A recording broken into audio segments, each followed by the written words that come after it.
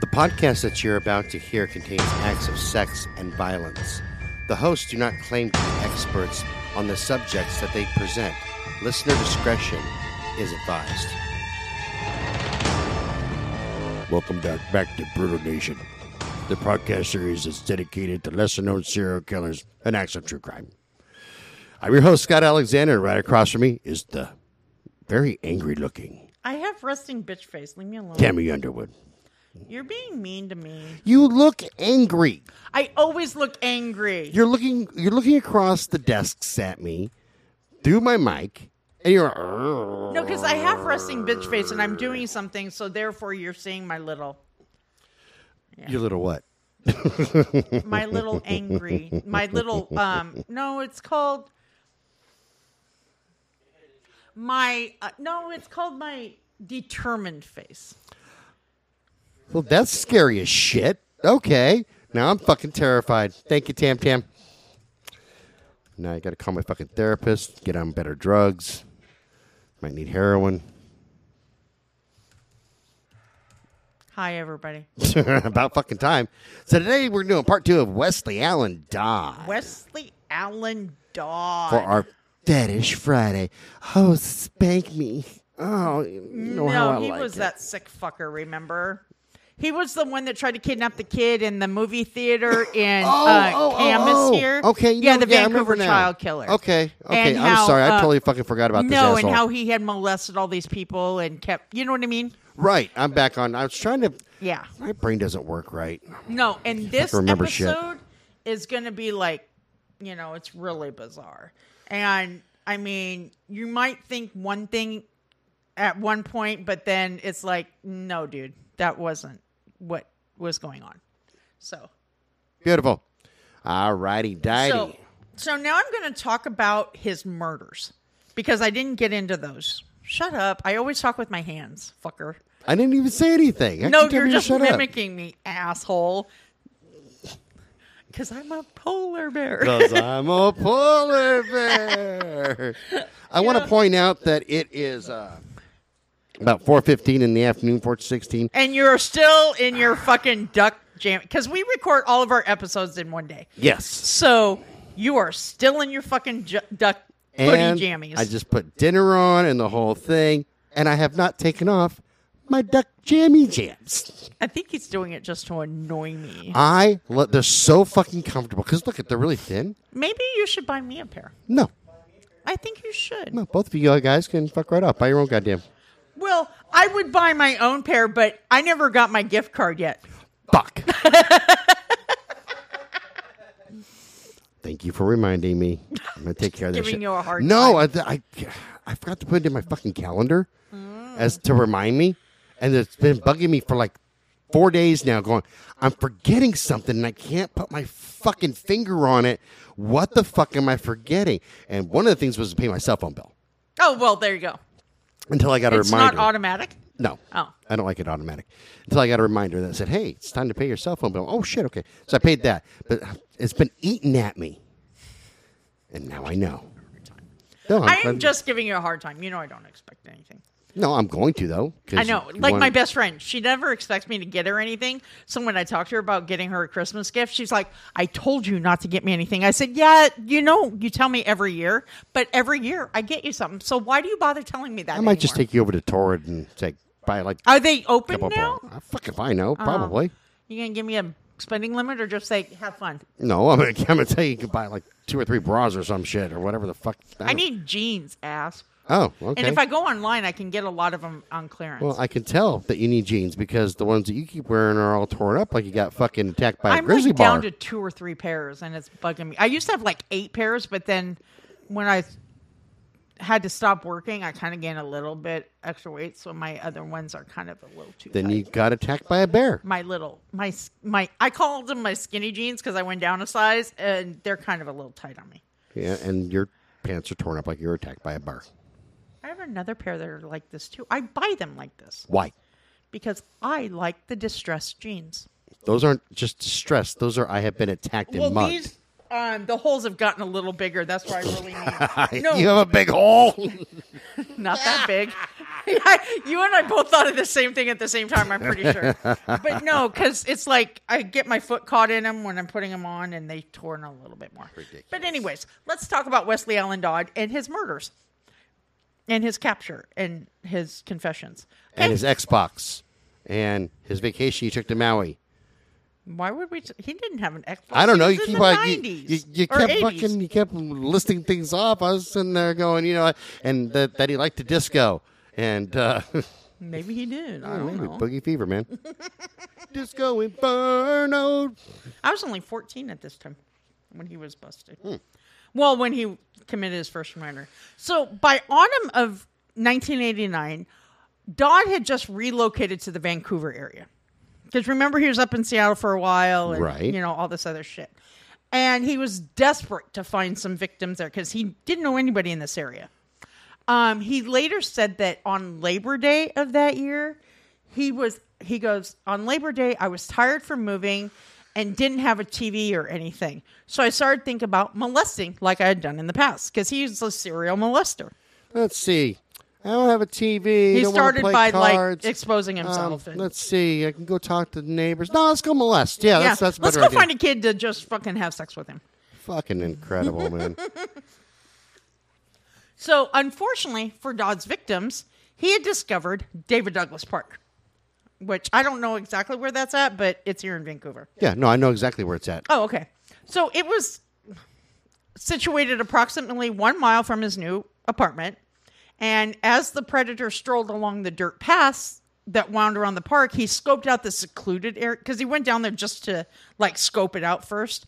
He walked around and looked for the secluded areas where A, kids might venture alone, or B, he could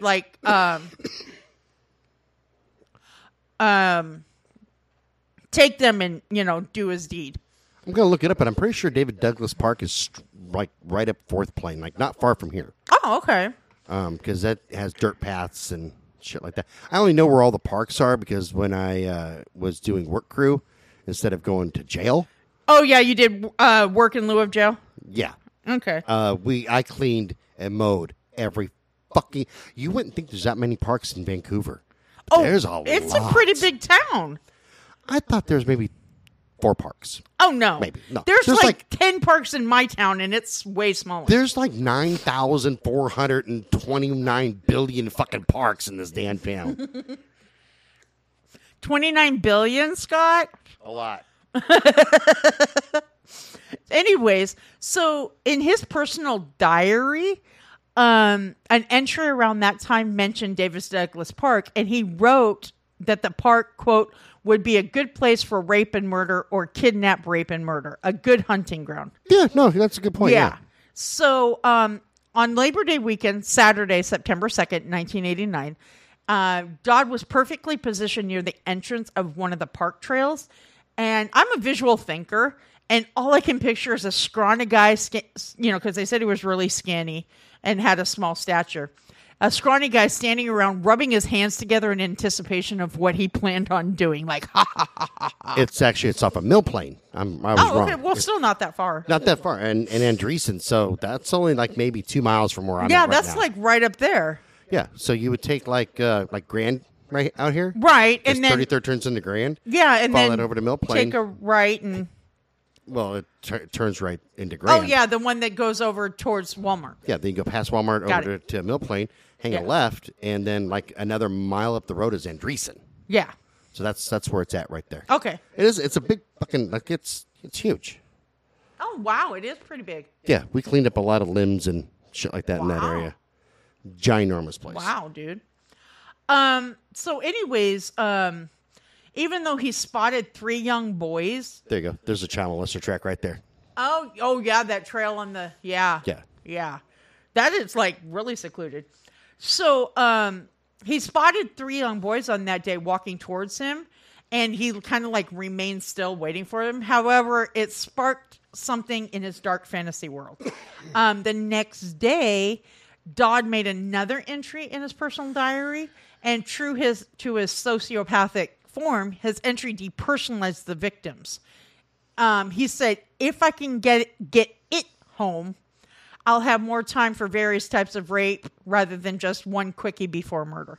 Okay, I say that about kids in Walmart all the time. Get it away from me. That is my little boy. Okay, whatever. Get it away from me. Your little fucking crotch goblin. It has sticky hands. But we all know how you feel about Walmart children. I want to seriously kick them. Not all of them, by the way, because like I've been in Walmart once or twice where there's been some good kids. Yeah. You know, we go, hey, man, those kids are pretty good. Well, you even find some really nasty brats at Fred Meyer and shit. Oh, yeah. That's why I like wearing my stage boots, my biker boots. I just punt them. Yeah. There was go one for time distance. I went into Fred Meyer and this kid was screaming at the top of his lungs, I hate you. I want this. And I can't, you know. And he was maybe like 5. And all of a sudden, under my breath, I was standing in line under my breath. I go, that kid needs a spanking. And this woman in front of me looked at me and said, I'm sorry. She goes, oh, no, you're right. So I can't remember where I was. I was somewhere back east at a Walmart shopping. And a kid was yelling the typical thing, I hate you. And I was in my mood. And I went, I fucking hate you too. Will you shut the fuck up? And the mom's like, what the fuck did you say? Well, you shut the fuck up too. We're at a fucking shop. I went on my merry way. Yeah. People need to fucking That was discipline before their anger children. management. You know what? I was thinking about that the other day in the shower because I do a lot of thinking in the shower. That you should start saying BAM. Yep, before anger management. Yeah, you can say BAM. That was BAM. Because fucking parents don't teach their kids not to be little fucking assholes, and they give them everything that they want. Yeah. So he went back to the park that night, but he still didn't find a victim before he had to go back home to grab lunch. So he made plans to return to the park again on Monday. Okay?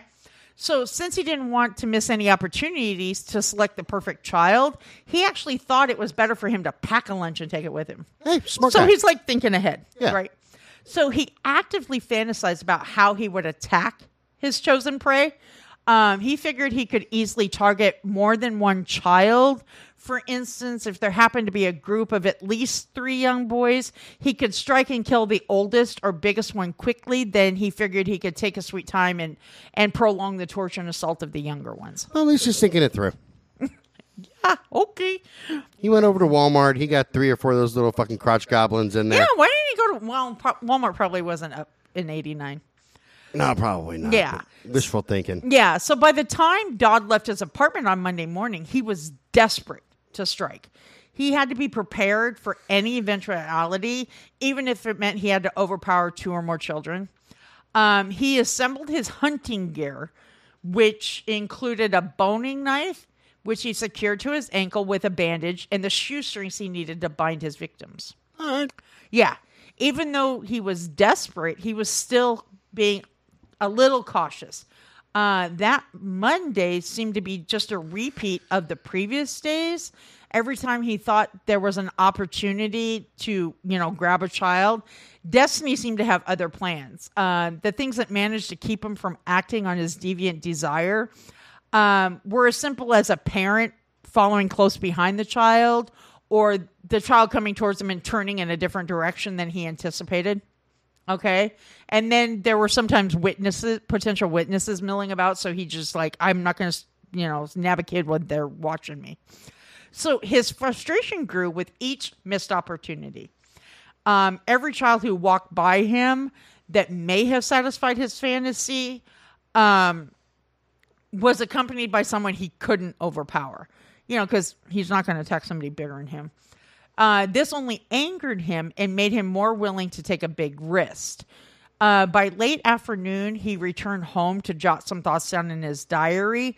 Then at and I love it when they have weird times, at approximately 6:15 p.m., he went back to the park to pace back and forth and wait for his chance. And it happened that same evening, 10-year-old William, who went by Billy near NEER, was racing his bike along the paths of David Douglas Park. He and his 11-year-old brother Cole were trying to get home in a hurry. They knew they were going to be late for dinner, so they decided to take a shortcut. Because it's going to be an ass whooping. That's back when... back when you better be home by the time the streetlights are on or you're fucked. Yeah, you get a real ass whooping. Yeah. So the 2 brothers had spent the majority of that afternoon hanging around a local golf course because on nice days, they would go there because they could pick up lost balls from the area around the greens and return them to earn money. I knew I shouldn't have said it. There are times when I just gloss over it hoping you miss it, but you never do. I love not saying a fucking word, just smiling and nodding my head as you did mention picking up their balls. Lost balls. I didn't say their balls.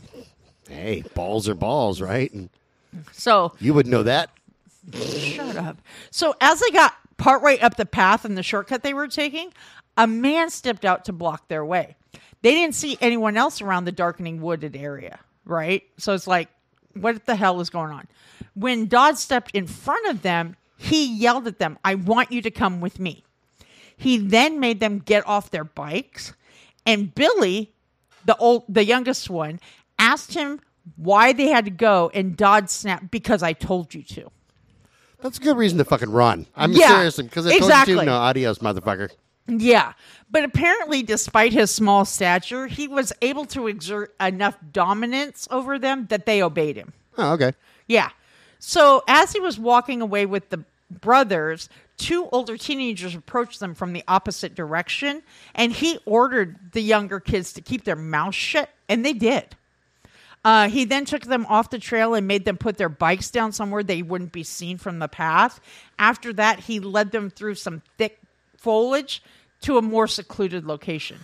Okay? Once he had Cole and Billy in that isolated area, he had them stand back to back, and then he tied their wrists using his the shoelaces in his pocket. He kind of like tied them together. Gotcha. Okay? Little Cole, the older one, I think Cole was the older one. Yeah, he was the 11-year-old. Where did I lost my place? Oh, he just kept repeating the question, why? Right? Dodd told him that one of them had to take his pants down. Okay? Even though they were scared, Cole wanted to know, the oldest one, will it hurt? When Dodd told him it wouldn't, the older boy said, okay, I'll do it. Right? Fair enough. And people think perhaps he was trying to make sure that he could protect his little brother as much as he could, which I can understand. After all, the older man hadn't said anything about harming them. Maybe he could just do what the guy wanted and really quickly, and they could get the hell out of there. Yeah, it makes sense, yeah. Yeah. So Cole did ask Dodd, why are you doing this to us? And he didn't give the boy an answer. He just kept fondling and molesting them. He did say that he was going to let them go when he was done, and he wanted to focus the majority of his actions on little Billy, the youngest one. But Billy kept crying really hard, so Dodd left him alone. Okay? Right. So he made the boys get down on their knees, and once he had them in that position, he brought out the knife and cut the ties that held the brothers together. At that point, little Billy asked if he could be allowed to go home and then come back. He said he just wanted to go explain to his father why they were running late. Oh, okay, makes sense. Okay. And so, of course, Dodd said no. He told them that he was almost finished. He then made the little boy watch while he sexually assaulted the older brother. Okay? God damn. Yeah. After Dodd completed having sex with Cole, he said, there's just one more thing. Then he grabbed the knife. And the boys probably saw the evil in his eyes because they began to beg and plead for their lives. Their cries fell on deaf ears, and he took the knife and plunged it into little Billy's stomach. Jesus fucking Christ. Yeah. And remember, it's just a thin boning knife. Yeah. Okay. Then Dodd turned and stabbed Cole. Or when Dodd stabbed his little brother, Cole jumped up. Dodd got startled a little bit, so he swung the knife at the older brother and caught him in the side. Okay? And Billy, at that time, managed to get up, even though he had a knife wound in his gut, and run off a little bit. Dodd panicked when he saw the little boy heading straight for a busy street. He was like, oh, fuck, I'm screwed. Right. So he looked down and saw Cole on the ground trying to get up. And he kept trying to fight the big man off. However, he was stabbed 2 more times. When Cole quit struggling, Dodd ran after Billy, and he caught up to him right before he made it to the road. And as Dad grabbed his arm really hard, the little boy kept sobbing, "I'm sorry, I'm sorry." In his confessions later, Dodd said he was haunted by what Billy said when he was about to kill, about what the little boy he was about to kill kept apologizing to him. However, he wasn't haunted enough to stop from stabbing the kid in his side and shoulder area. When the boys had stopped struggling, he ran off into the woods and left them there to bleed to death. Okay. Dodd did return a little later to make sure Cole was really dead and get rid of any evidence he may have left behind. He made sure he picked up the shoelaces and placed them in his pocket. Then he strolled out of the park, and apparently he had injured his hand because he tucked that hand in his pocket so nobody would notice. Okay. So, little Billy was still alive. Oh, okay. Okay. But barely. And he was found first. Somebody found him right away. In the beginning, law enforcement officials thought he had been involved in a hit and run because he was close to the road. However, he never regained consciousness. And by the time officers arrived at the hospital, they called him Junior Doe because they didn't know who he was, had died. And the hospital staff informed them that this boy was not part of a hit and run. He was brutally attacked. Okay. Claire Neer, Billy and Cole's father, had become worried when his sons never made it home for dinner. So he ran around the neighborhoods where the two boys were known to hang out. And when he couldn't find him, he called the police right away. Okay. When law enforcement officials heard about a man missing his two sons, they went back to the park to search for another victim. By then, they were able to identify Junior Doe as Billy. However, by the time they made it back to the park, dusk had settled in, so it was getting darker. And despite the darkness, they continued to search around using their flashlights. The search was called off at around 2 a.m. when someone found Cole Neer's lifeless body where Dodd had left him. Jesus, he had bled to death. Yeah. When word of the murdered brother spread through Vancouver, parents were horrified. They quickly rallied together and began organizing watch parties. And these watch parties would patrol local paths and parks that kids used to travel back and forth to school. And they tried to educate their children to warn them away from secluded areas. Like, stay away from secluded areas, don't talk to strangers, that kind of stuff. A few people actually came forward saying that they had witnessed a strange little man, and the report said skulking around David Douglas Park. That's not a word I use. But even so, the leads they received were slim, and there were composite sketches drawn up of potential suspects, and those were circulated in the area around the parks. However, no solid leads came in that could give them any answers. So the murders were so random and pointless, everyone was on edge. Okay? When Dodd got back home, he was frustrated. Once he had his victims, he didn't get to do half the things he had fantasized about. Because, he wanted to torture and prolong it and all that shit. So even though he continued to go to work as scheduled, he kept to himself even more. He'd withdrawn even more. He was scared that someone might draw a connection with him in the sketch that was being splashed all over the news. Gotcha. Which I can understand the fear. Can't you? Yeah. It's like, ooh, you look like that guy. You look a lot like this motherfucker. Yeah. Come on, Wes. It's not looking like Christmas, but you're looking like a molester. You kind of look a little Chimo thing going on here. What have you been doing? Yeah. So alone at night, he took the newspaper articles and cut out the articles that were printed about his crimes. He even wrote more journal entries detailing his dark fantasies. When he remembered the way Cole looked as he lay on the ground bleeding to death, he became excited again. He wrote in his diary, right up until the moment I did it, I wasn't absolutely sure I could do it or not. He would also later say that might have been part of what made the first incident so exciting. So he never referred to it as a murder or a kidnapping or a molestation. It was always an incident. And it was he referred to his victims as it, not he's. So reliving the events in private later, he quickly realized that he, quote, got more of a high out of killing than molesting. That's when he started writing down ways he wanted to kill more children. He talked about, in his diary, he talked about fast ways to kill his victims, such as stabbing. And he even wrote about killing methods that would take longer and inflict more pain, like a child starving and bleeding to death. Jesus fucking Oh, wait, Christ, it gets man. worse. I mean, I should send you his diary. No, it's all right. Yeah.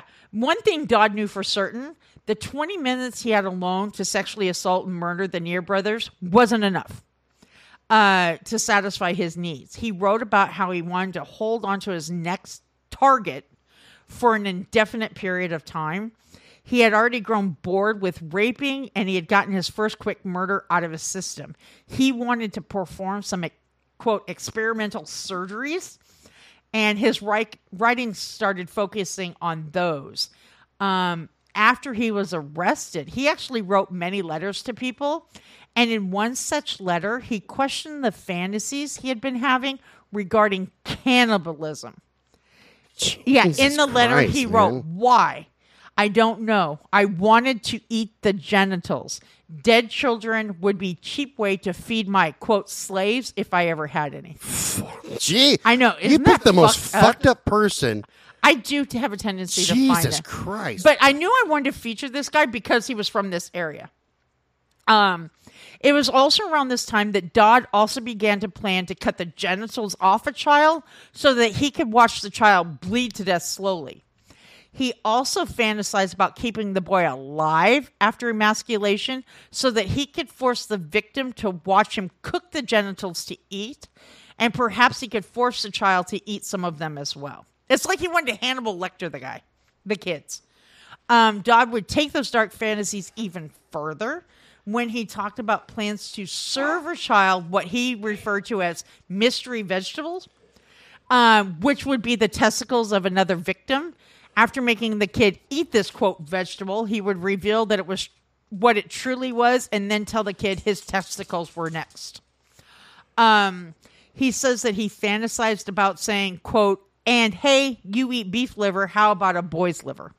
God damn. And then he says, "I was mainly interested in eating the genitals while kids watched. I was going to do this as a form of torture more than anything else." Doesn't that just sound like so fucking mentally deranged? I really have no fucking words right now, Yeah, to be honest. Exactly. So for people who are regular listeners on our show, we've discussed how, quote, sexual murderers thrive on fantasies they have. The fantasies they think will satiate their sadistic desires. Yet I don't think we've really talked about how the more this type of killer withdraws into those fantasies, the more and more they lose any touch with any reality. Right? It's like their fantasies become their reality. The more this happens, the more distance they put between themselves and others who might be able to help them, especially if they still have family around. A sexual sadist or a sexual sociopath will nurture that dark fantasy to the point people they come into contact with are mere objects for their enjoyment. We saw it with David Parker Ray and how his victims became puppets in his sick games. Puppets that he could manipulate and torture and he was only limited by his cruel imagination. Well, even the dude who dug the pit that we just recently talked about a few episodes ago with the girls. Oh, Heidnik. Yeah. It was the same way.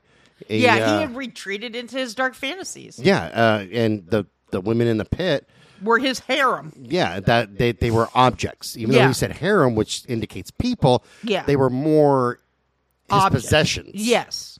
Rather and remember, than he focused on mentally disabled African American women. Yes. Yeah.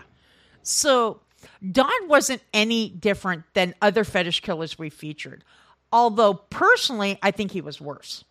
Especially when it became apparent that he didn't just want to rape and kill his victims. He was hell-bent to find the most helpless of victims and destroy their innocence for his own sick pleasure.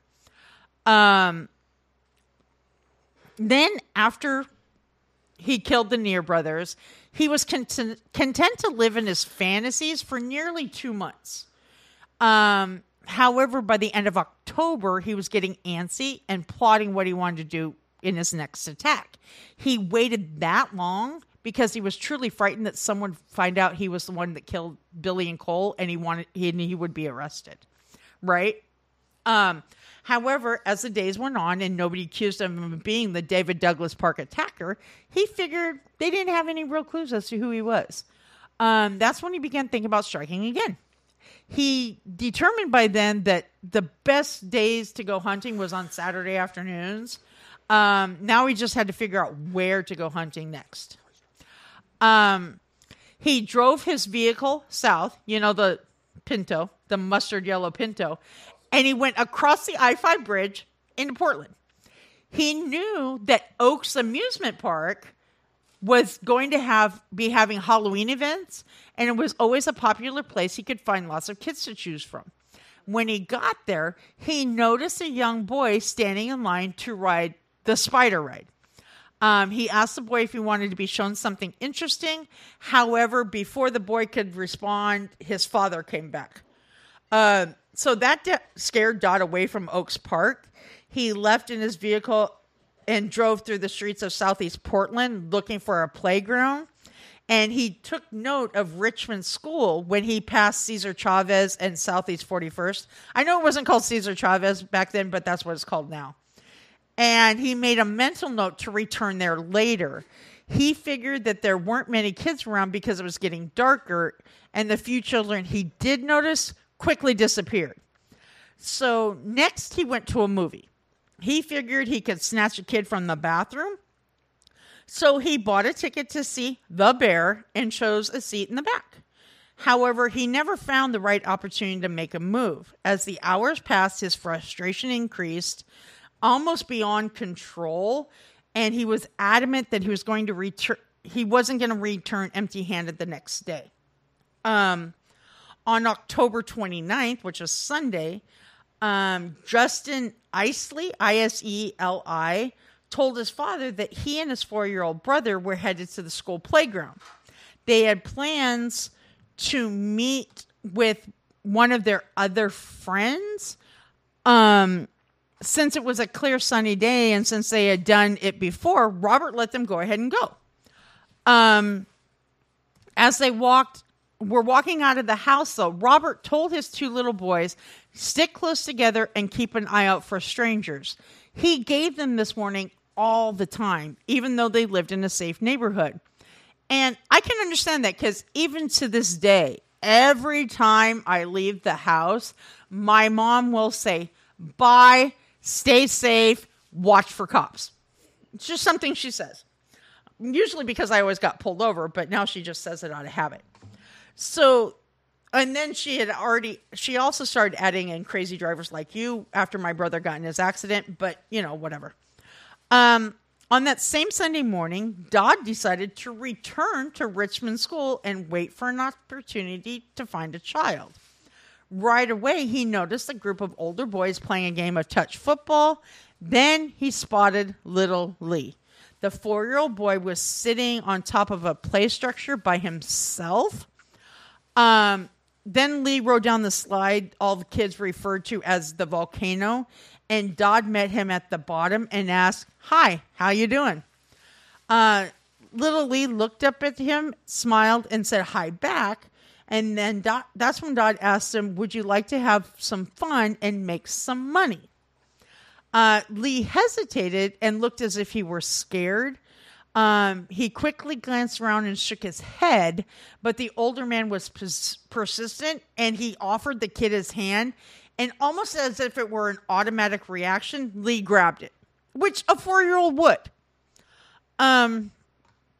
Dodd was leading this little blue-eyed child towards his vehicle when Lee started trying to pull his hand away. He said, "I don't want any money." And when Dodd realized the boy was becoming more fearful, he tried to offer some reassurance. He bent over and said that Lee's dad had sent him to the park to pick him up. That calmed Lee down enough so that Dodd was able to put him in the yellow Pinto and drive away. And as they were driving down the street, Lee was looking out the window when he said, "I live the other way." So Not wanting Lee to become even more frightened, Dodd said, "We're going to my house and play some games. Just do what I tell you, and I promise I won't hurt you. But you'll have to be quiet when we get there because my landlady doesn't like little kids."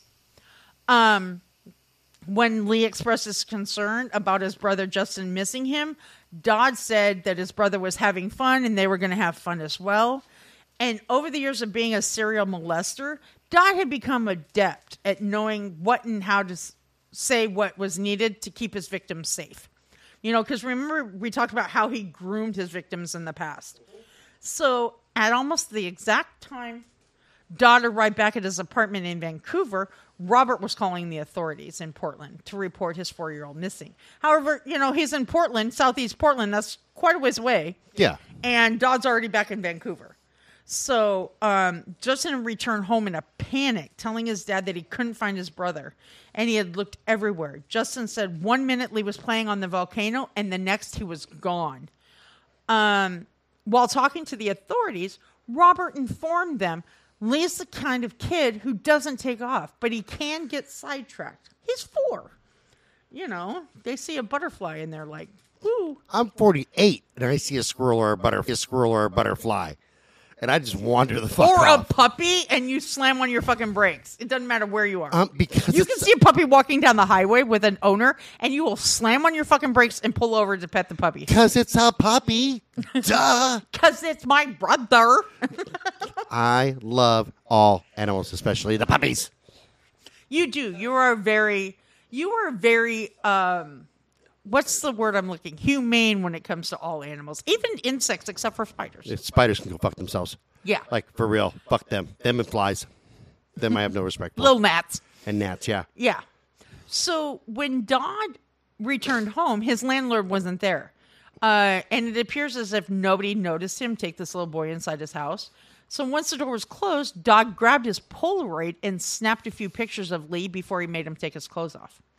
When the boy was naked, the older man tied him to the bed using ropes. And I have pictures of the bed with the ropes attached to it that really disturbed me. Fuck. And then, so Dodd snapped a couple more pictures, untied Lee, and sexually assaulted him. After a little while, Lee curled up to watch cartoons, and Dodd wrote about the day's events in his journal. After Dodd made his journal entry, he asked if the two would be spending the night together. He asked Lee if they would spend the night together. And Lee told him, "No, my brother might miss me." Then Dodd said, "Nah, your brother's probably having fun too." Then Dodd took a risk. He took Lee out of the apartment and he went to Kmart, which is no longer around anymore. And he told Lee to pick out a toy. However, while they were there, the boy started crying. One of the store clerks actually noticed him crying, walked over and asked if everything was okay. Dodd assured the clerk that things were fine and that the boy was his nephew he was babysitting and he just wanted to go home. They quickly left the store and Dodd took time to drive through McDonald's drive-thru in Vancouver to buy Lee some food. Once Lee had a toy and Dodd had gotten him some food, they returned back to his apartment. Lee went off to play in the corner, and the man sat down and wrote in his journal some more. He wrote, "He suspects nothing now. We'll probably wait until morning to kill him. That way his body will be fairly fresh for experiments after work. I'll suffocate him in his sleep when I wake up for work, if I sleep." Throughout the night, Dodd alternated between sexually assaulting Lee, recording in his journal, and taking his breaks. He thought about how he was going to kill him and where he would hide the body. There was even one time during the early morning hours when he woke the boy up by whispering, "I'm going to kill you in the morning." Lee heard him, woke up, and was scared and started screaming, "No, you're not." And Dodd must have realized that wasn't the best thing he could have done because it took him a while to calm Lee back down. Finally, the boy calmed down and went back to sleep. So around the time the sun was coming up, Dodd strangled the sleeping child. However, when Lee couldn't breathe, he woke up and fought as hard as he could to get the large man off of him. Dodd continued to choke Lee until he was nearly dead. Then he revived the boy, only to strangle him with a rope. He then used that same rope and hung Lee's body in his closet and took more photos. He had to shove the hangers and close the side to the side in order to make more room. And those were the photos law enforcement officials found in the briefcase later. Now it was time for Dodd to go to work. He couldn't be late, yet he couldn't risk his landlady coming in and finding the dead child. So he decided to hide the body in his closet, tucked behind some of the blankets and pillows there. I do the same thing with hookers. Which amazes me that he was afraid his landlord would find the body. But once a person is dead, they automatically start stinking. Yeah. Because when my dad died, almost as soon as he died, it was like that odor permeated the room. Well, yeah, you lose all function. You know what I mean? And I remember when my friend Byron, who, the ex-pimp, who I was taking care of in Portland, when he died of he succumbed to his cancer. I knew he was dead because that odor, it just permeated the room. Days later. Then you were pimpless after that, right? Huh? Then you didn't have a pimp after that? Yeah, I was pimpless. That's sad. I had to pop my pimp. No, I'm kidding. God dang, man. No, See, I loved Byron. For pennies a day, awesome. you can help hoes who have no pimp become pimped out. Shut up. He wasn't my pimp. Please give to the United Pimp College Fund today. You're so fucking stupid. I was actually dating his cousin at the time. And smack a bitch tomorrow. Whenever me and his cousin would have a fight, I would go over to his house and he would be like, he'd have me sit down beside him and he'd put my head on his shoulder and he'd be like, I told you, he might be my cousin, but he's a dick. And I go, I know. Smack a bitch down tomorrow. Smack a bitch down today. Teach her how she should be pimped. Smack her anyway. Are you done?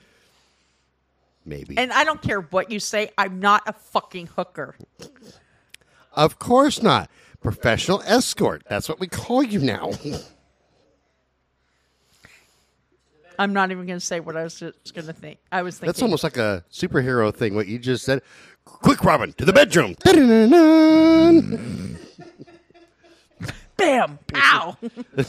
That's what happens. What are you going to do to me, Scott? Bam! Ow! Bam! Pow! You're so fucking stupid. I think I'm bleeding. Anyway, go ahead. Days later, after Dodd was arrested, he told the investigator named David Trimble that he had contemplating letting Lee go. He claims that he seriously considered just driving the 4-year-old back to the playground that he had been abducted from. However, he ultimately decided against that because he didn't want to risk Lee identifying him later, nor did he want to risk somebody noticing him with the boy when he dropped him off.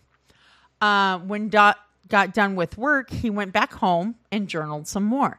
He had to find some bags to hide Lee's body. He wrote, "Then I'll figure out a place to dump the, quote, garbage." That's what he called it. Without an ounce of remorse, he drove over to a dock on Vancouver Lake and dumped Lee's body in plain view. That's not too far from here either. I know. It's roughly 10 minutes. Okay. Well, remember, he worked for Pack Paper or something like that, which is right around here, too. Oh, I don't think okay. it's still open, but... I don't think it is either. I can't remember if there's a paper mill that's... Well, maybe they're talking about the paper plant that's in Camas. No, Really it's huge? within... It's not that far from Vancouver Lake, they said. Oh, it could be out there. I don't Yeah. frequent. The only time I've been out to Vancouver Lake was my first day on work crew when we went out there and had to clean that motherfucker when it was freezing outside. You didn't go out there... You've never been out there to fish? No. Go fishing? Nope. Okay. I like the Columbia River. Oh, yeah, that's a clean river. Yeah, pretty clean. Yeah. Don't ever go fishing in the Willamette or Heg Lake. No, we go fishing in freaking the Willamette, man. You're going to pull up a 5-eyed fish with teeth that physically talk. So, motherfucker, what you pulling me up here for? And then if you try to fucking skin it and eat it, you'll die. Yeah, because it pulls out a fucking gun. Dude, fucking the Willamette is disgusting. I don't even know why people go swimming in it. It's just a cesspool. When Dodd went back home after, dumping Lee's body, he burned all of Lee's clothes in a burn barrel in his backyard. Well, all of Lee's clothes, not all of Lee's clothes. He held onto the 4-year-old's Ghostbusters underwear. I knew it. I swear to God, I fucking saw that coming. What, the underwear or the Ghostbusters? No, that they held onto the underwear. Oh, yeah. Because it just seems like it fits his profile to a T. Yeah. Those he folded nicely and put in his briefcase where the authorities found him later. A couple of days had gone by since Lee had been reported missing, and his father, Robert, still held out hope he would be found alive.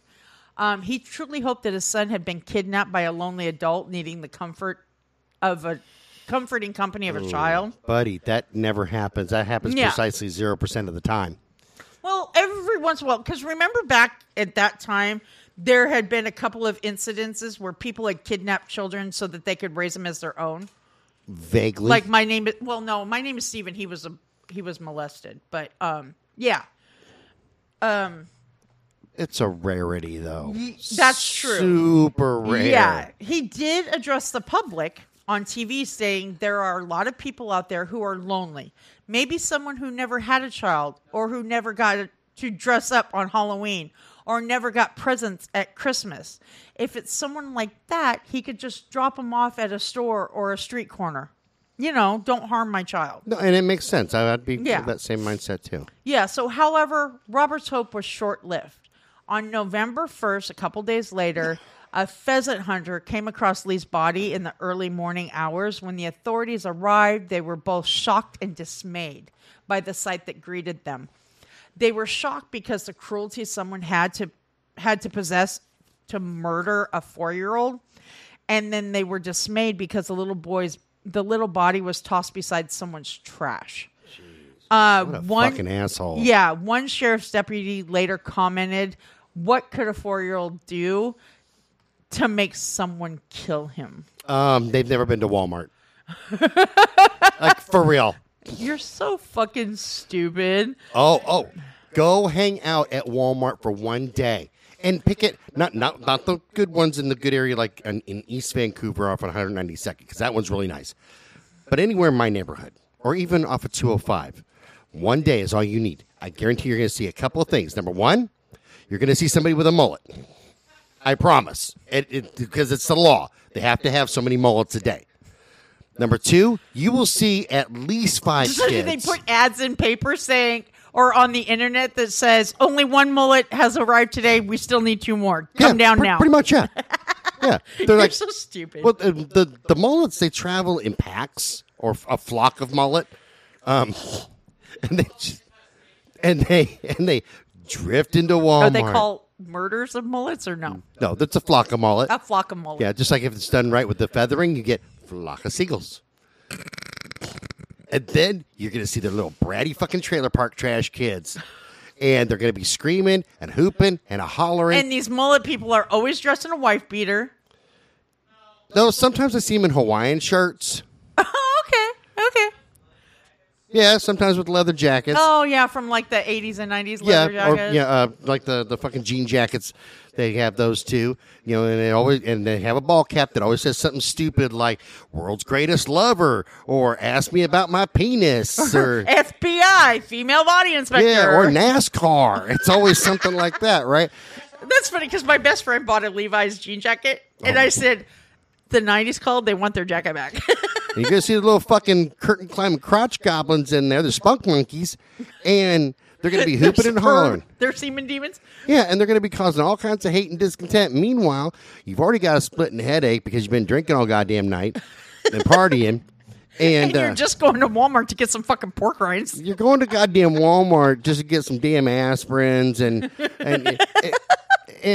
maybe go, okay, well, I'm going to have to eat something, so maybe I'll go over to the deli or, buy myself some sandwich stuff, that type of thing. And then it happens. They come in there and they're and you don't dare get too close to the mullets because those motherfuckers bite. I'm fairly sure most of them have rabies.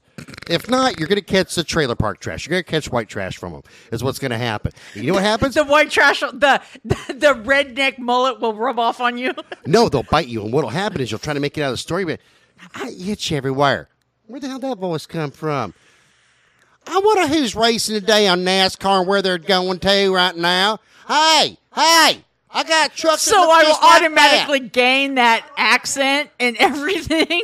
And then you're looking around and you're sitting there going, I like the lift kit on your truck. No, that looks really good, man. No, back it on out. I got you. And then your shirt falls off, and all of a sudden there's just a wife beater there, and there's like Daisy Duke almost like cut off shorty shorts when it happens to your with jeans. the pockets hanging down past the pockets are hanging out, and then you're looking going, some bitch, I'll go back in there for that goddamn those pork rinds and some of that generic beer. Got to get me an El Camino and park it in my yard. That's right. And then if they walk by an El Camino, you see that they get an erection. And they're all, oh, my God, that's a beautiful El Camino. And sure enough, it will belong to one of the mullets that tried to bite you in the first place. That's how you get more mullets. That's how it spreads. The only thing I have to say about that is, A, not going to happen because I cannot stand. I mean, when I take your son to Walmart to go shopping, I'd stay in the car. I'm like, I'm not going in. I don't want to get bit by the mullets, man. And number two is, well, my Walmart over here isn't bad for mullets. You don't have to worry about really getting bitten by them. Well, because it's not a super center. It's just a, You go to the super center off of 205, though. You stand that chance, and you don't know. You could be walking down like you're, hey, I'm going to get a can of soup. You turn around, and maybe you accidentally bite or bump a mullet. Just by, oh, hey, man, I'm sorry. What the hell's your problem, man? Hold on. And they take their shirt off. I'm going to kick your ass like I do a tree in Florida. And then they want to start throwing punches at you. It's scary. No, that's when they whip off their wife beater because they have to be shirtless. Exactly. And then they pull out the rule book and say, I got to whip your ass. I'm from Florida. It says right here, I got to take my shirt off. Same. Same. That's yes, not no. Same. And they try whipping your ass, and you're like, I'm not a fucking tree, dude. Well, you are now. NASCAR. And I call my son Sequoia because he's so big. But anyways, and my second thing about that is you think mullets only belong to men, but that's not true. No. Because I have a lesbian friend who used to have a mullet. I have seen couples that have matching mullets. And when you see it from afar. His and hers. Yeah. I was seeing Autumn. And her and I used to actually take pictures of people with mullets. We would mullet hunt. And that was back before cell phone cameras, wasn't it? Yeah. So we had a little camera, and then we had to get it developed, and then we'd have to have it scanned, and we would upload it to a site called Mullet Hunters because we're fucked up. And we saw it was majestic. It really was. They both had matching Levi jackets. Of course. Mullets that were kind of shaved on the side. Oh, okay. Yeah. Kind of ratty in the back. They had the same fucking mullet. And we thought for a minute maybe they're brother and sister, but like from Arkansas. And you know what that means? They got kids together. With one wonky eye. That's right, one wandering eye. And ear missing. So what we had to do, because we wanted to get a picture of them, but we were too far away. Here George is coming out of you right now. We started talking. Okay. And then we decided, I bet you they're really proud of that W900 Kenworth right there. Let's see if they'll take a picture with you, Autumn, next to their Kenworth. And she said, that's going to work. So she went up being dingy. She said, oh, my God, I love your truck. And they're like, at first, because as soon as you approach them all, they go, oh. I know, they get all defensive and shit. Because they think, you're going to say something about my mullet. So they start growling. Oh, you like our truck? No, yeah, where are you from? Arkansas? Yeah, we figured. Can I get a picture of myself? She goes, can my boyfriend take a picture of me next to you guys in the truck? Because it's a beautiful color. Well, of course, because now they're all happy. See, it's important when you're approaching a mullet, you have to tame them down a little bit. Yeah, and compliment something they have. Yeah, because if you don't, they will bite you. And we already went over what happens when you get bit. You turn into a mullet. That's what happens. You turn into white trash. You catch the white trash. So they calm down. Instead of a touch of the gay, you get a touch of the white trash. And trailer trash. We got a couple of good pictures of them, but it was quite majestic, and they were both kind of tubby and dressed almost exactly alike. It was wonderful. So someday I'll tell you the story about getting a picture with a guy who had a mullet that was bigger than Billy Ray Cyrus's. No way. I was impressed. Like, oh my God, it's the mother of all mullets. This guy is achy breaky in my heart just looking at him. Yeah, there's a comedian, Ralphie May. He's dead now, but he talked about people with mullets and how they're fucking. He goes, "Have you ever seen one? They are awesome." And I was like, "Oh my god!" And every time I hear him now, I think about you. But anyways, so, let's see here. Oh, so after Lee's body was discovered, a guy by the name of Dr. Ronald Turco wrote up a psychological profile of the killer for the authorities to look for. And remember, that was like in the infancy of profiling. Right. Okay. He said, and I'm quoting it here, he would be between 25 and 35 years old and, quote, kicked out of the military if he had served.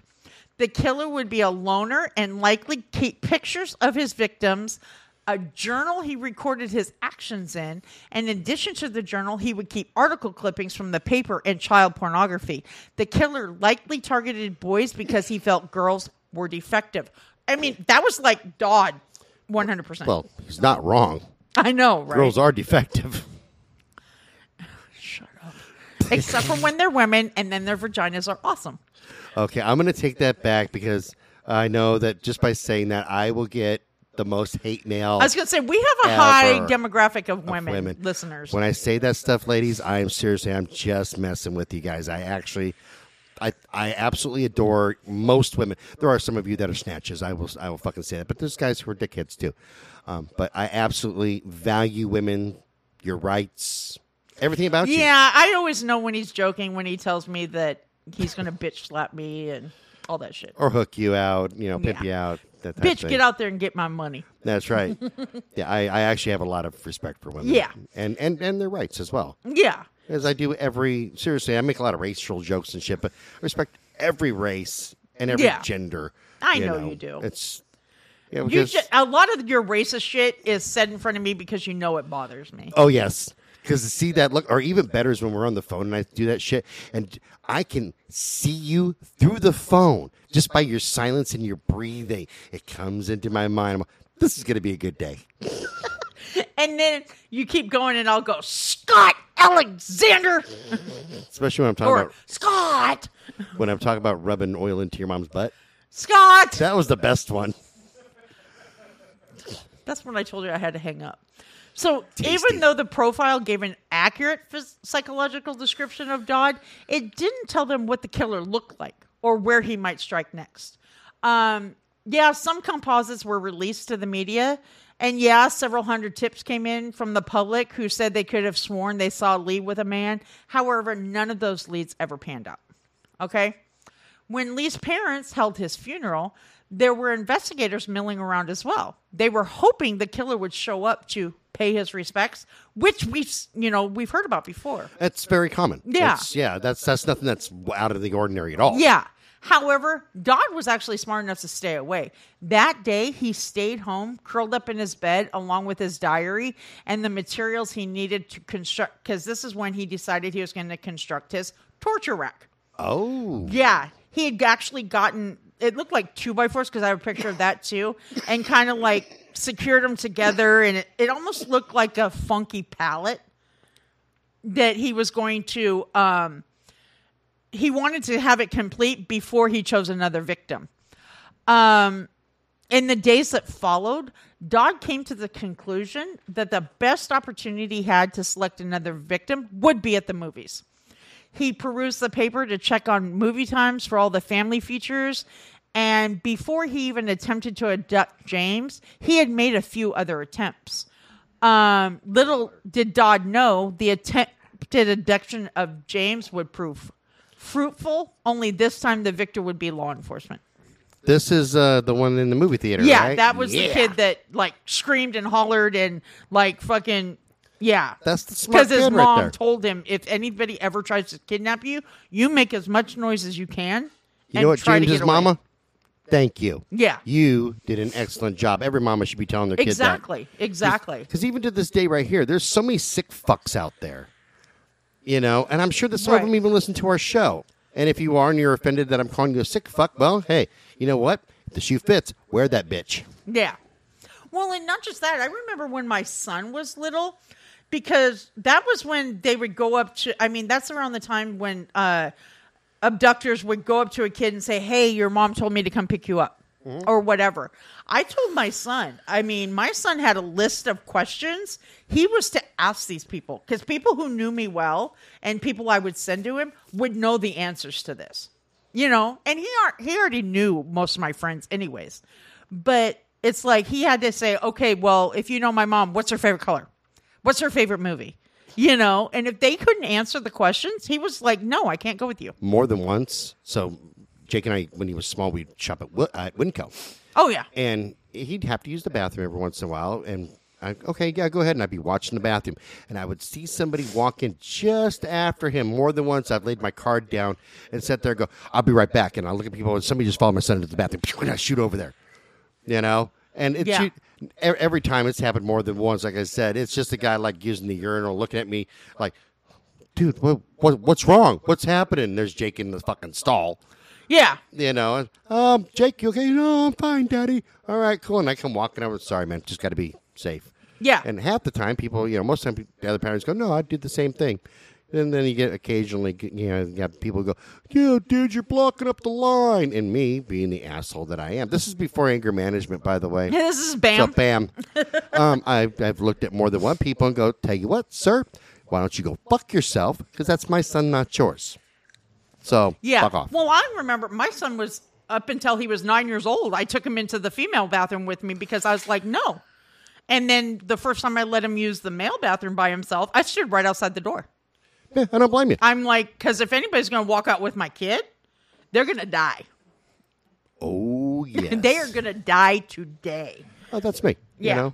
So, Kid's a fucking beast now, and I still protect his dumb ass.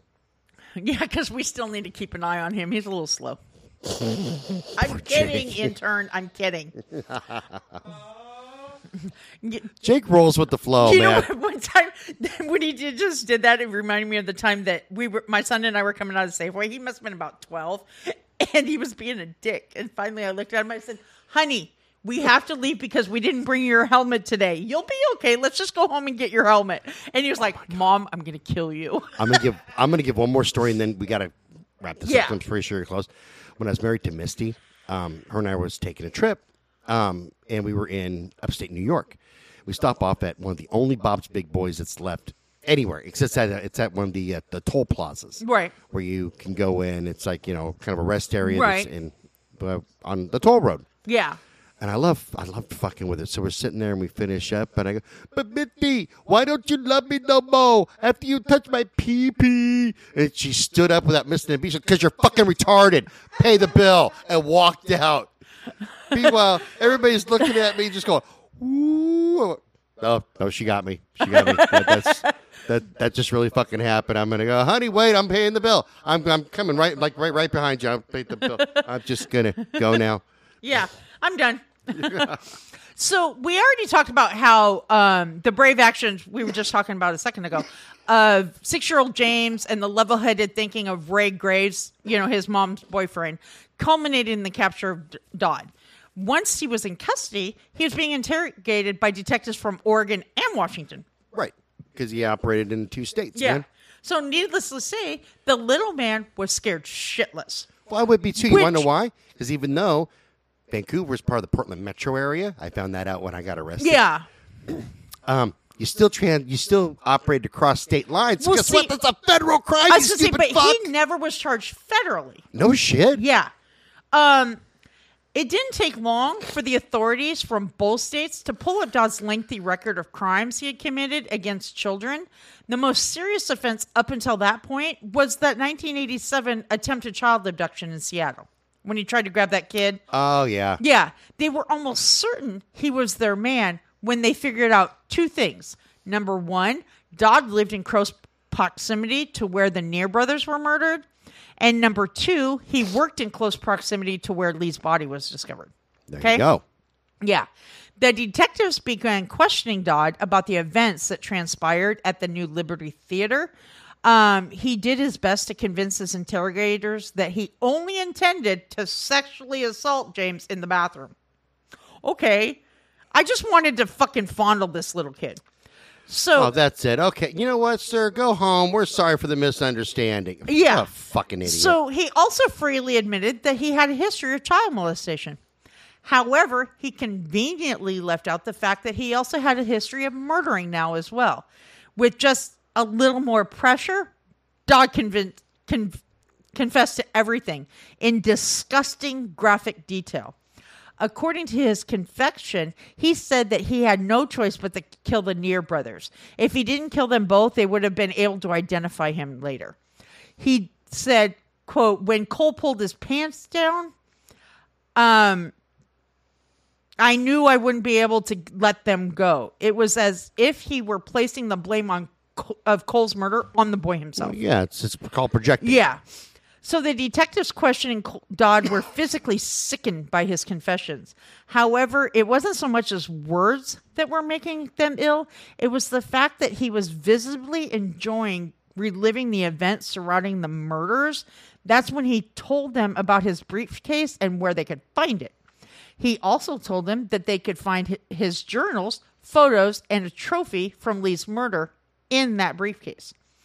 When they searched his apartment, they noticed that despite how tiny it seemed, he kept it meticulously clean. I mean, it was like, you know. Well, this is a good housekeeper. Yeah. Well, they find that a lot of, serial offenders like that are very like OCD and meticulous. They have to have everything in order. You're not as meticulous as... No, I was going to say, this proves that I'm not. Yeah. This is because I have to hire another fucking housekeeper. Oh, what happened to yours? She's doing she broke her foot twice. Then right now she's got COVID. Like everybody else who's had the shot. I'm not saying that the shot causes it. I'm just saying that everybody that I know that has gotten sick has had the shot. Well, I haven't gotten sick yet. It does too, shut your hole. I haven't gotten it. Any whoosies. I would have hired That's him. because COVID's afraid of you. It is. So when they I already said that. They quickly located the ropes and belts he had stockpiled to restrain his victims. He actually had them in the bottom of like a nightstand drawer. Oh, at least he keeps that organized. Yeah, too. I mean, I have some pictures of his apartment. This is my sock drawer. This is where I put my underwear. This is my molestation drawer. This is my kill kit. Yeah, this is my kill kit. Yeah. So then they found the X-Acto knives he had purchased to perform his experimental surgeries. And in his bedroom, they noticed that he had rope secured to the area around the head and footboards of his bed, which I told you I had pictures of that. So while searching his apartment, the search team found out that he possessed 4 volumes of parent-child self-help books, a copy of the New Testament Bible in which he had written the words "Satan lives" on the inside, and then they found his torture rack. But I dropped She's my torturing puffer. me. But notice over he here. had That's what it not was. had She's a torturing me. chance to use it yet. However, despite all the physical evidence they'd already found, the most incriminating piece was exactly where Dodd told him it was beat. It was the briefcase under his bed. When they opened the briefcase, the very first thing that stood out to him was the way Dodd had neatly folded Lee's Ghostbusters underwear. Like they were a prize to him. And like he laid them lovingly inside and made sure that nothing happened to him. They then opened his journals. Page after page after page, Dodd went into painstaking detail. He talked about the assaults he had already committed and the plans he had for future victims. And he had meticulously organized the neatly clipped newspaper articles that covered his crimes against the Neer brothers and Lee. However, more disturbing than that was probably the systematic way Dodd had arranged his personal notes on the crime. He had 3 different envelopes, and on the front of each one, he wrote Incident 1, Incident 2, and Incident 3. Oh, kind of like Kraft in his scorecard. Kind of, yeah. Because instead of writing incident, he put Kraft put little things like To remind him where and who. right, like Oregon Elk 5. Yeah. Things like that. So it showed. Yeah. Like, that was the rest correlation. stop on knife. Probably that one in Albany. It could have been. No, it was the one in Wilsonville. I remember that. Oh, That one okay. there. Or the one that was like, I think it said Denver something or other to Right. identify another one. That was his scorecard. So, yeah, very Yeah. similar. So there was also a photo album on which Dodd had written the words family memories on the front cover, but on the inside he had his child porn collection. Included in the collection were images of the Christ baby from old paintings and magazine ads of boys in their underwear. Tucked among the photo collection, they found the Polaroid photos of Dodd in the nude, him sexually assaulting Lee, and photos of Lee after Dodd murdered him, including the one he had taken of the little boy hanging in the closet. Holy shit. Yeah. After Dodd gave the detectives his confession, he was charged with 3 charges of first-degree murder and 1 charge of attempted kidnapping. At his arraignment, he entered a plea of not guilty. However, after consulting with his counsel and against their advice, in January of 1990, he pled guilty to every count. Oh, okay. Yeah. That same year, Dodd made an appearance in front of a judge in Clark County in Vancouver, Washington. During that hearing, he read a statement he had written in advance, which he admitted every crime he committed was premeditated. Even though a jury didn't have to be assembled to deliberate over it, whether to convict him or not, they still had to decide whether or not he should receive the death penalty. Lead prosecutor, by the name of Roger Bennett, addressed the jury first. And he said, look what Mr. Dodd likes to do in his free time. Plan child murders, commit child murders, relive fantasies about child murders, and write about them. With life without parole, 2 of those things will still be available to him, which means he could still write and relive the fantasies. Right. The jury, which consisted of an equal number of men and women, 6 men, 6 women, had to sit and listen in disbelief to excerpts from his journal. They had to view the photos Dodd had taken of the horrible things he had done to Lee with grief. They even sat and discussed as they were read Dodd's plans to mutilate, dismember, and murder future victims. See, in a case like that, seriously, they should have shot him in the back of the head right there in the fucking courtroom. Oh, yeah. Like, seriously, they should have a little murder room with made out of plexiglass. Yeah, we've talked about that. Yeah. And to eliminate spatter. Right, because they found his book. He's admitted to it. They found photographic evidence. So everything lines up. It's not like you're going to come out of this like a couple of years later. Oh, no. We had the wrong person. We made a mistake. Dude, you didn't make a mistake. This is 100% guilt. Yeah. Fucking walk his ass into that little murder room. Go, you have any last words? And as soon as he goes, yes, and that should be it. Yeah.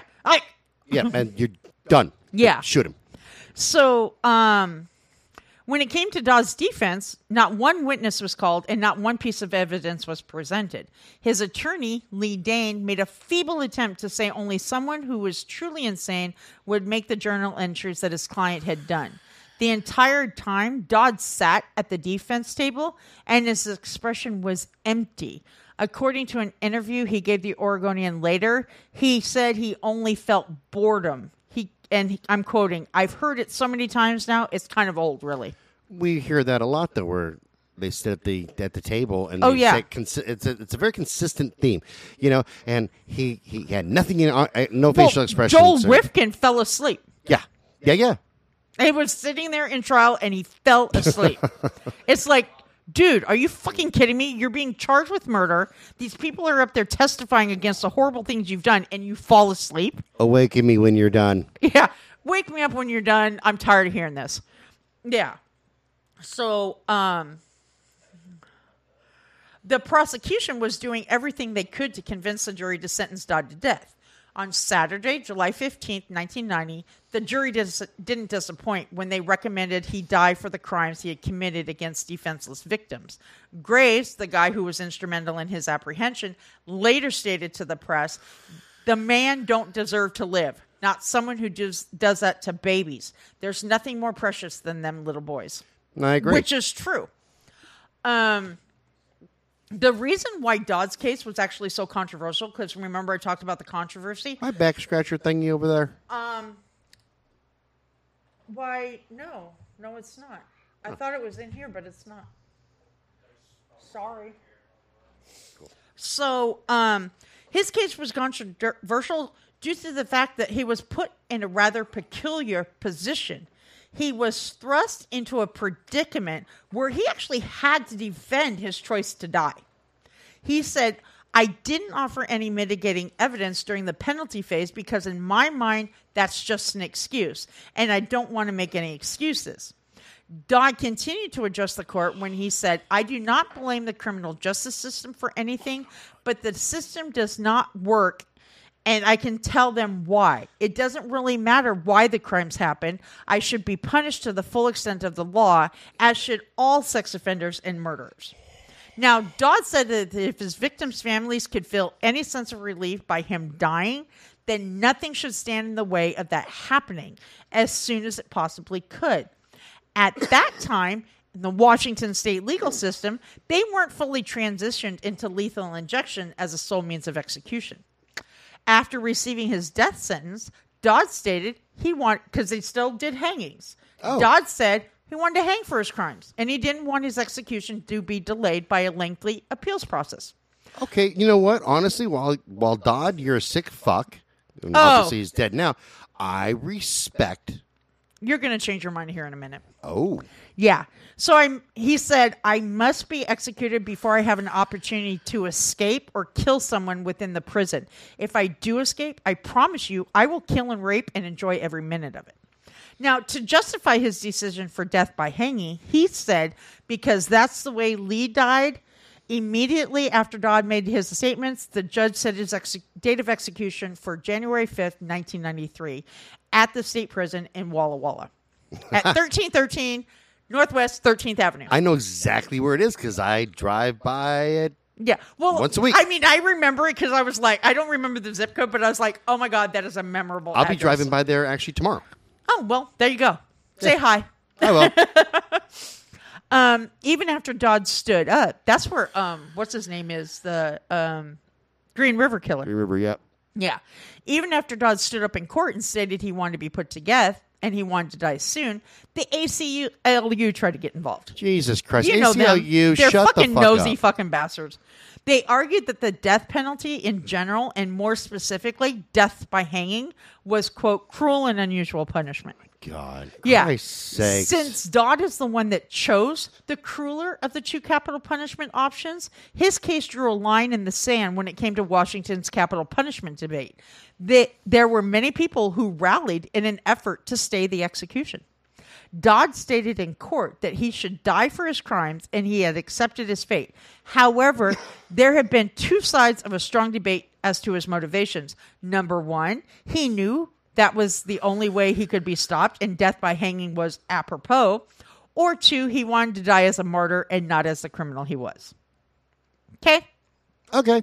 So I'm sure there may be some of you who are still on the fence about Dodd's motivation. I know where I stand on the issue. However, let me give you a little more information.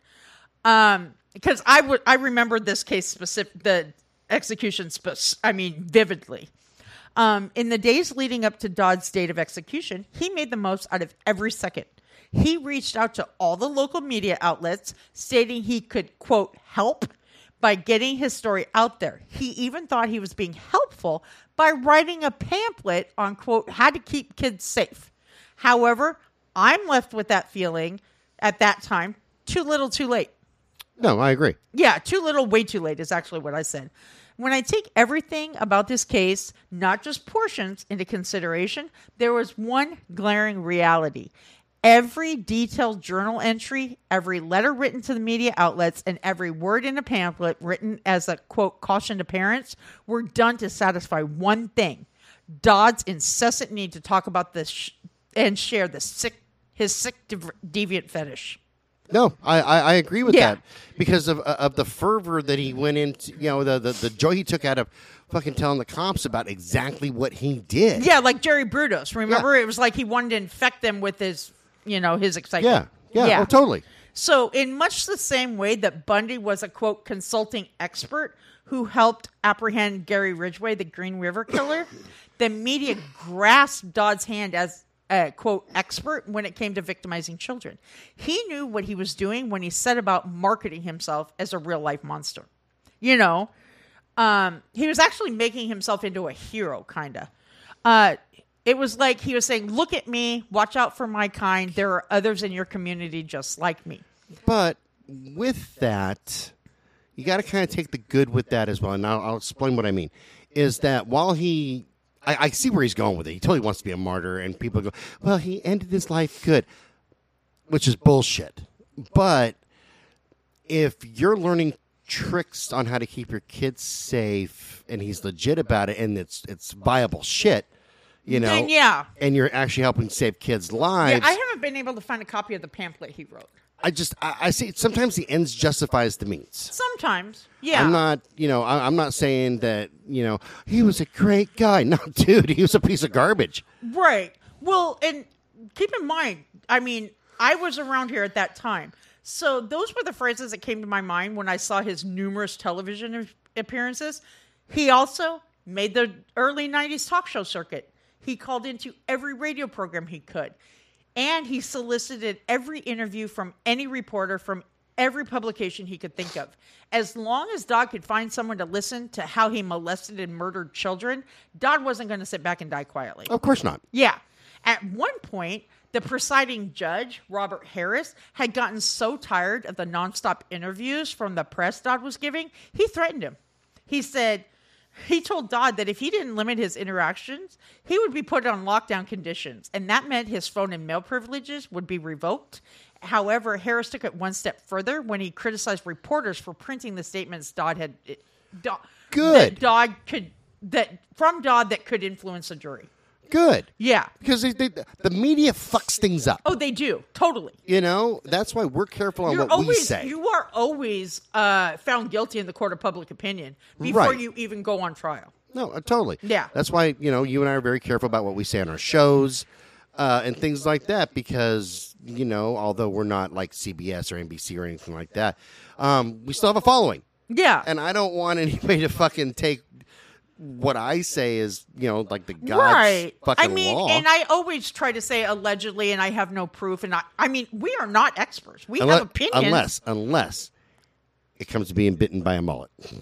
Then you need to take that advice and run with it. Yeah. Keep yourself safe. That's right. Tuck it away for future reference. I'm gonna write a pamphlet about that. That is Scott's PSA for the day. Yeah, I'm writing a pamphlet about that. Yeah. Keep yourself safe from mullets. Anyways, my whole thing is, and since Dodd can no longer use children to satisfy his own sexual gratification, he had to do something else. He began to use the children he had harmed already to gratify his ego when he claimed he was a quintessential expert on every aspect of child molestation. Because he kept bringing up the victims he had victimized. Well, you have to think of it this way. It's much like keeping his souvenirs. Oh, yeah. Except now he gets to relive that tale over and over and over and over again. Instead of feeling remorse, I bet you that he got sexual gratification out of it. Oh, yeah. Afterwards, I'm pretty sure he's going in there and beating the meat. Oh, yeah. And make no mistake, as the day of Dodd's death drew close, he tried to play act like he had remorse for his actions. He actually said, "I have confessed all my sins. I believe what the Bible teaches. I'll go to heaven. I have doubts, but I'd really like to believe that I would be able to go up to the 3 little boys and give them a hug and tell them how sorry I was and be able to love them with a real, true love and have no desire to hurt them in any way." However, when I read that statement, it made my skin crawl. Now, I don't profess to be an upright religious person. However, I do know that in the Bible, Jesus himself said, one would be, and I'm paraphrasing, one would be better off if they tied a boulder to their neck and drowned than harm a child. Therefore, I can only hope that Dodd was never allowed near those boys he had victimized when he reached his final destination of hell. Right? So on January 5th, 1993, Wesley Allen Dodd walked to the gallows and swung at the end of a rope for the murder of Billy Neer, Cole Neer, and Lee Isley. He was pronounced dead at 12:05 a.m. And on that same day, Dodd went into Washington State Prison record books for the same execution. He actually had 2 entries. One, he was the first inmate to die at the gallows in the state of Washington since 1965. And number 2, he was actually the last inmate to die at the gallows in the state of Washington. Oh, okay. Cool. Yeah. But, so that's all I have. My whole thing is I do not believe for a second he wanted to help people. No. I believe that No. everything he did was in order to gratify his need to victimize people and to continue to bring his victims into the spotlight and say, this is what I did to them. Yeah, because you can't keep the souvenirs with him in prison Yeah. like the underwear, so why not keep reliving it That's how you're going to and get let your the rocks public off. know exactly what he did. Yeah. Yeah, he was He just really. changed the souvenirs. That's all he did. He was on Phil Donahue. He was on Sally Jesse. I mean, I remember all of these TV appearances and shit, and how they kept bringing it up in the news, and they kept saying, yeah, he chose to die by hanging, but it's not right. He shouldn't, they shouldn't do it. He's just, blah, blah, blah. He thinks he should die this way because blah, blah, blah. It's like, no, he doesn't give a shit how he killed Little Lee. Let's have a little sweet moment with Scott. I'm talking to you, ACLU. I'm scared. You're right. We shouldn't have let him be hung because that is cruel. But, even Let though the it wasn't punishment televised, fit the crime. You know what I would do? Seriously? I think that he should have been butt-fucked to death. And I'm not even kidding. Yeah. I think that they should have gotten a baseball bat. and they should have tortured him and strangled him, revived him, and then choked him again. Exactly. And then hung him. Let the punishment fit the Yeah. crime. Because I agree, hanging is very cruel. That's for you, ACLU.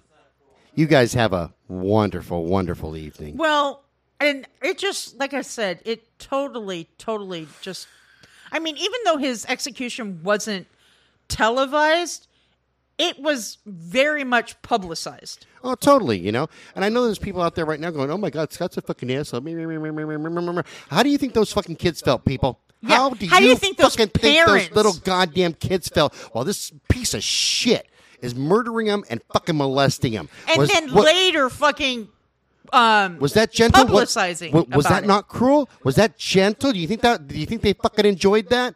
I'm pretty goddamn sure that they fucking didn't. And how about their goddamn parents? How do you think their parents to this day feel?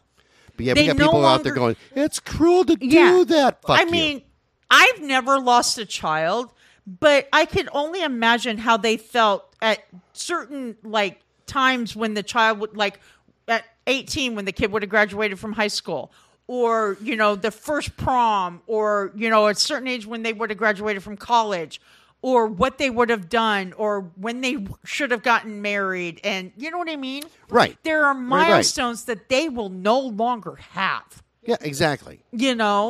And I cherish every milestone with my son. You don't even know how excited I was when my son graduated from high school, because let's be honest, my brother, my sister, and I were all dropouts.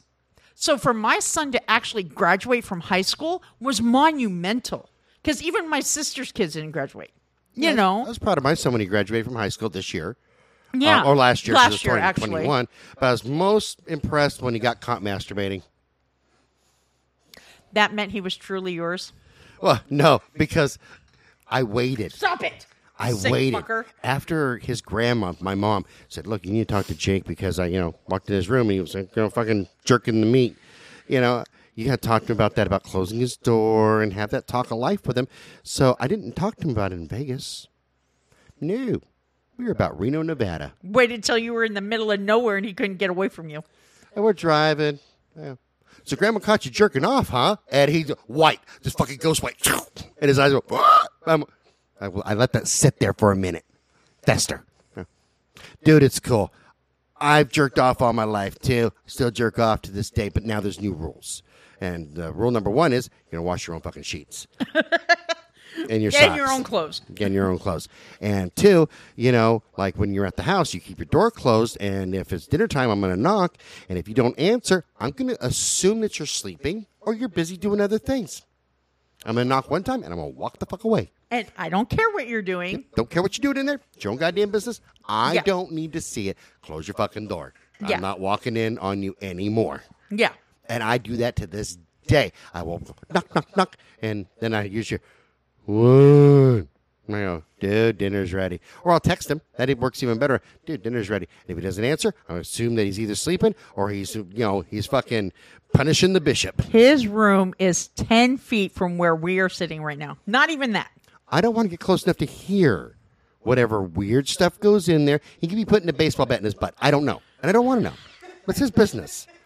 He could be like, batter up, motherfucker. And I don't want to know. Please don't do that to me again. I'm a visual thinker, and that was just something I didn't want to see. Yeah, you're welcome. Well, Ew, shut up. Anyways, well, and what was funny about you telling me about how you waited until you were in Reno is my ex-boyfriend who committed suicide, the one, that really traumatized me. His mom, whenever she would want to yell at him, he would be like, I have to go somewhere. She goes, I'll take you. And there was one time I was with them, and when we were in the car and she's speeding down the highway, no way to get out, she starts fucking yelling. Oh, goddamn. And when she yells, her voice cracks like she's crying. So I thought she was crying. And I was like huddled in the corner of the truck going, I want to go away. I wish I could just disappear right now. I need my mommy. But yeah, she would just freaking yell at him. And then I'd be like, and then she'd look at me and she goes, I'm sorry you have to hear this, but damn it. And I was like, okay. Well, Jake and I had the talk of life on that trip. And, we went over like, hey, man, like if you go out there and you get laid, that's cool. I'll buy you condoms, wrap it up. Don't get no chick fucking knocked up because if you do, I'll disown you because I'm not raising your fucking kids. Yeah. I've done raise mine. Yeah. And all the good stuff. And all in all, he's pretty good. He hasn't gotten anybody knocked up, which is fucking phenomenal yet. But that's why we have hookers. And, because we don't care if they get knocked up. That's horrible. I'm just kidding, boys and girls, especially for our hooker audience. I'm sure we got hookers. I'm just kidding. We care if you get pregnant. But, I'm just waiting for the day. I'm actually rooting for him, hoping he goes out and has sex soon. We were talking about this. We were grocery shopping just the other day. And it was just yesterday, you jackhole. Yeah, you do. Shut up. And we were walking down an aisle, and we saw a chick who had a really nice bootay. And we were talking about some of the chicks that he worked with, too. I said, dude, why aren't you banging? You're my son. You have because he doesn't have the self-confidence. You have a whole entire oasis of vagina. You could be dating and getting laid. I don't have your self-confidence, and I don't know. Girls, it's scary, or whatever the fuck he said. And I'm sitting there going, dude, you could be banging right fucking now. Like, for real. Well, I tried to tell my son, too, because he was talking about how, he'd be more comfortable dating if he could lose weight. I said, first of all, I understand that you're self-conscious right now. And I understand, low self-esteem. I said, however, you need to realize that overweight, bigger guys have an easier time out there dating than overweight women. Except for there are chubby chasers now. Here's the deal. This is my little dating tip for all you fat fuckers like me. First off, take what everybody says about you, roll it in the ball. Hold on. Bob Saget died today. Oh, shit. Yeah, Bob Saget. He's a comedian. You don't know. Take people's opinion of you and throw it right out the window and don't give a fuck. Yeah. And trust me, when you go on a date and you really don't care if they like you or not, I mean, be polite and everything like that. Bolster your self-confidence. But you don't care whether you see him or not again. I mean, go into that with the no strings attached. Let's just have a fun time. Right, exactly, because when you're sitting there all worried and shit, then it takes your self-confidence down, you feel like a dick, will she call me in the morning, can I get a kiss? Dude, don't even fucking worry about that. Go out, have a good time, get laid, get laid. If you don't, you don't. If she calls you, fine. If she doesn't, fuck it. There's plenty of other women. Yeah, totally. And I, as a woman, have that same feeling, because now I feel like a natural woman. Huh? Let's wrap this up so we can have some dinner. Yeah. So, anyways, that's all I have to say about him, and as far as I'm concerned, I think most of his was nature because his parents were 100%. Yeah, man. This guy is a natural born fucking piece of garbage. Yeah, he just fucking found pleasure in shocking children and took it to whole new levels. And he did escalate through the progress. I mean, he progressed in the natural way. Right? No, he did very much so. All right. Remember, you can send us an email, and I'll probably get hate mail for what I said to the ACLU, but that's okay. I'll deal with that shit. They don't like people anyway, so. Brutal Nation at TwistedBlueLLC.com. Check out the website at TwistedBlueLLC.com. Go to our Patreon page. Help a brother out. Check out our blogs wherever you find your blogs, especially on Medium and Crime Beat. That's on Medium. This show is copyrighted 2022 by Twisted Blue LLC. All rights reserved. Hey, you guys, enjoy your fucking weekend. Drive safe. Don't get too drunk. And if you're doing something really dirty, think of me. Bye-bye. And let us know. Bye, everybody. Tell me your dirty details. Yeah. We want to know every detail. Bye, folks. Bye, everybody.